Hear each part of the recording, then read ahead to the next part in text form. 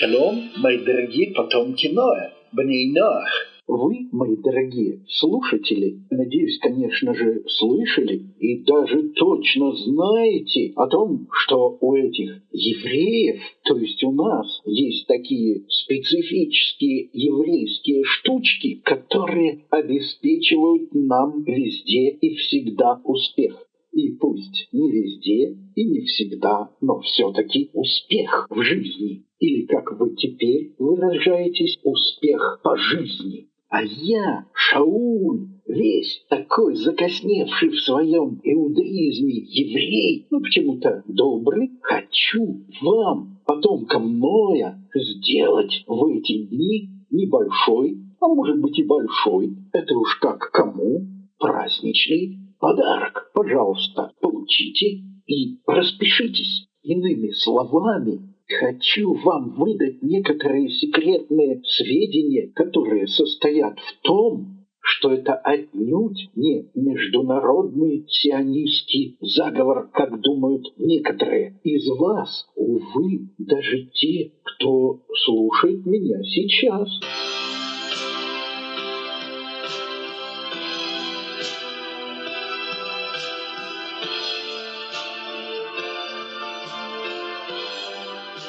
Так вот, этот секрет, то есть суть моего подарка, состоит именно в том, что нас почему-то любит Бог. А хотите, чтобы Он и вас любил? Так воспользуйтесь моим открытым для вас лично секретом. Любите друг друга, любите Бога и ходите в Его свете. А еще празднуйте наши праздники, пусть они будут и вашими. И поэтому поздравляю вас с праздником Света. А если быть откровенным, то с праздником Светов.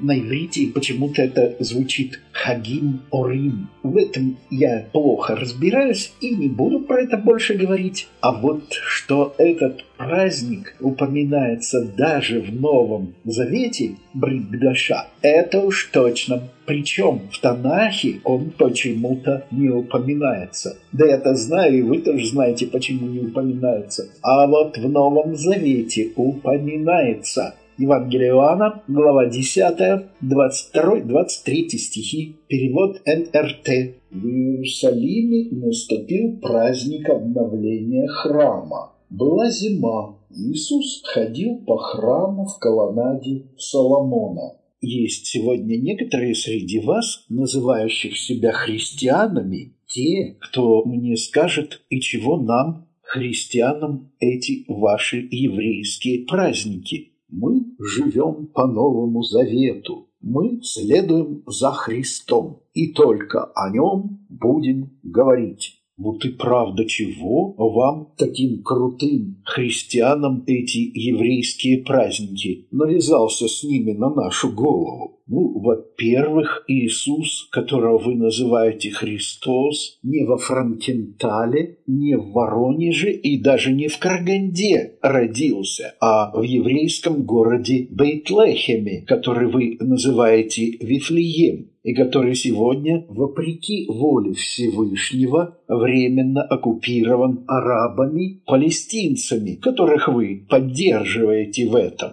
И он, Иисус, почему-то еврей, а не кто-нибудь другой. Всевышний, знаете ли, так усмотрел. Во-вторых, он во время этого праздника в Иерусалимском храме был, то есть на том самом месте, где начинались события Хануки. Кроме того, он ходил по притвору Соломона и разговаривал с людьми. То есть этаким перипатетиком был. Там, кстати, в оригинале это слово и употребляется. То есть прогуливался, разговаривая, вот в этой греческой традиции. Только разговаривал он с людьми не о языческих идолах и не о том, как испоганить дальше Иерусалимский храм, что некоторые, к сожалению, даже евреи пытались сделать, а о том, как вернуть народ свой ко Всевышнему, о том, как служить Всевышнему, а не прислуживать идолам.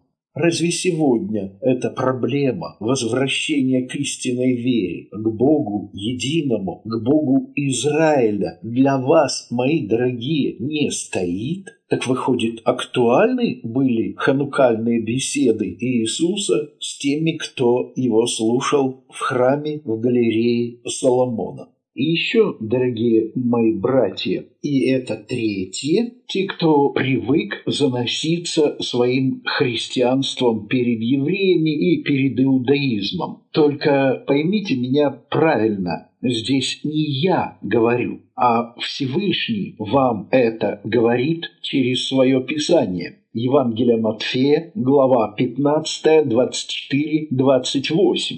«Я был послан только к потерянным овцам народа Израиля», — сказал Иисус. Но женщина, приблизившись, упала перед ним ниц и сказала: «Господин мой, помоги мне». «Нехорошо отнять хлеб у детей и бросить собакам», — сказал он. «Да, господин мой, но и собаки едят крошки, которые падают со стола хозяев», — ответила она. «Велика твоя вера, женщина», — сказал ей тогда Иисус. «Пусть будет тебе то, чего ты хочешь». Надеюсь, что вы без всяких обид сделаете правильный вывод из этого. Ну что же, когда мы закончили со всякими предисловиями, будем говорить о Хануке. Это того стоит. Сам термин «ханука» ивритский «обновление» употребляется даже в том смысле, когда вы ремонтируете дом, и вот последний штрих к этому, вы радуетесь в новом доме и благодарите Всевышнего за то, что этот ремонт закончился. Это обычно на иврите называется «ханука байт», то есть вот обновление дома. Так вот, Ханука обновление связано это с событиями, которые произошли во II веке до Рождества Христова. К этому времени Иудея подчинялась селевкидам, тем, кто наследовал свою власть от Александра Македонского. И если Александр разумно очень себя вел в Израиле, то как раз иначе себя вели его потомки. Селевкиды требовали от израильтян, чтобы они отказались от веры в единого Бога и верили и поклонялись языческим идолам. Некто Антиох Эпифан даже требовал, чтобы ему поклонялись в Иерусалимском храме. Также было запрещено изучение Торы, соблюдение всех заповедей. Например, запрещено было обрезание. Вам это ничего не напоминает? И не только Советский Союз с его антирелигиозной пропагандой, но и современность. Вот когда все это установилось, то надо еще вспомнить, что Всевышний 400 лет молчал и не разговаривал со своим народом. Вот эти малые пророки, да, они были теми последними, с кем разговаривал Всевышний. А потом вот это молчание, и в эту пору некоторые люди, их на иврите называют хашмоним, по-русски хасмонеи, потомки священников, и эти хашмоним еще называли себя макаби, то есть молот, или по-русски маковей. Кстати, обо всем этом написано именно в неканонической библейской книге, книга Маковейская, и для тех, кому это интересно, вы можете это все прочитать. В 165 году до новой эры иудеи освободили храм, и его надо было осветить, потому что он был до невероятия осквернен,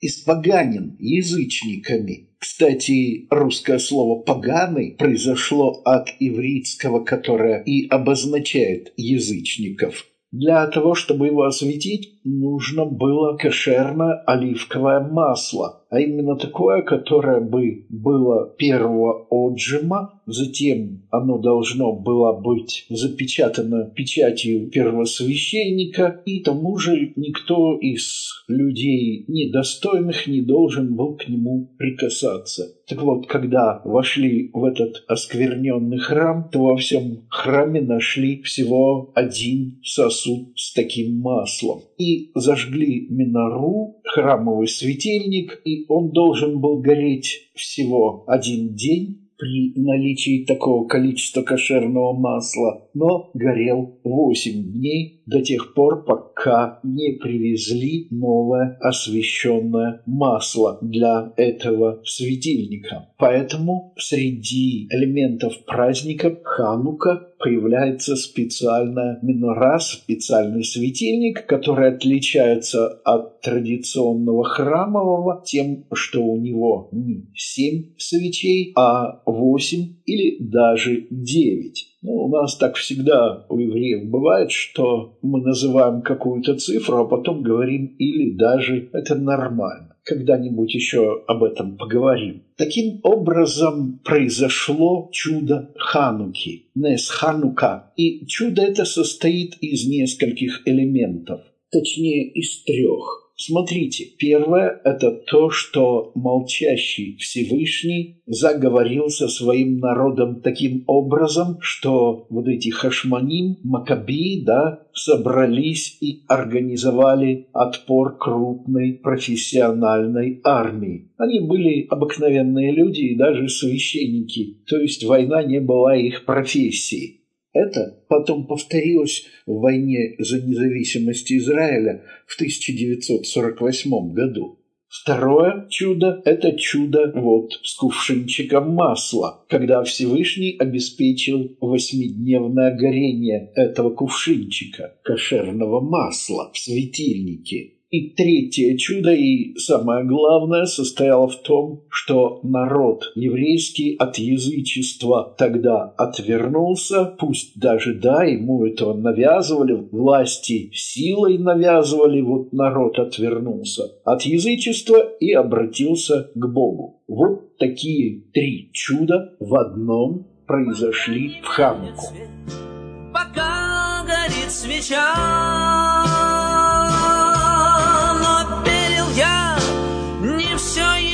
пропала, пока не меркнет свет, пока горит свеча.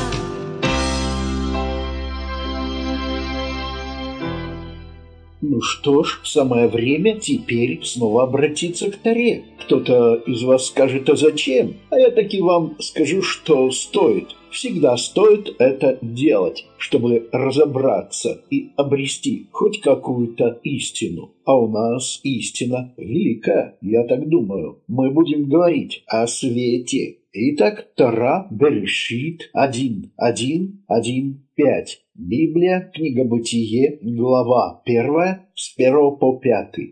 В начале, когда творил Бог небеса и землю, а земля была в беспорядке, пуста и пустынная, и тьма над пучиной, и вихрь Божий кружил над водами, сказал Бог: да будет свет. И стал свет, и увидел Бог, что свет хорош, и отделил Бог свет от тьмы, и назвал Бог свет днем, а тьму назвал ночью. Итак, вот этот свет, о котором говорит Писание, который сотворил Всевышний, который принадлежит Всевышнему и которым Он с нами делится, является важнейшим структурным элементом сотворенного мира. И этот свет целиком принадлежит Всевышнему. И этот свет творит из себя наш мир. А мы являемся отражением божественного света, если, конечно, к этому стремимся. А если не стремимся, то, извините, отражаем тьму этого мира. Так уж получается. И надобно сказать, что тот самый свет, который сотворил Всевышний, полностью принадлежит самому Всевышнему. Он делится с нами этим светом. Делится именно потому, что нас любит.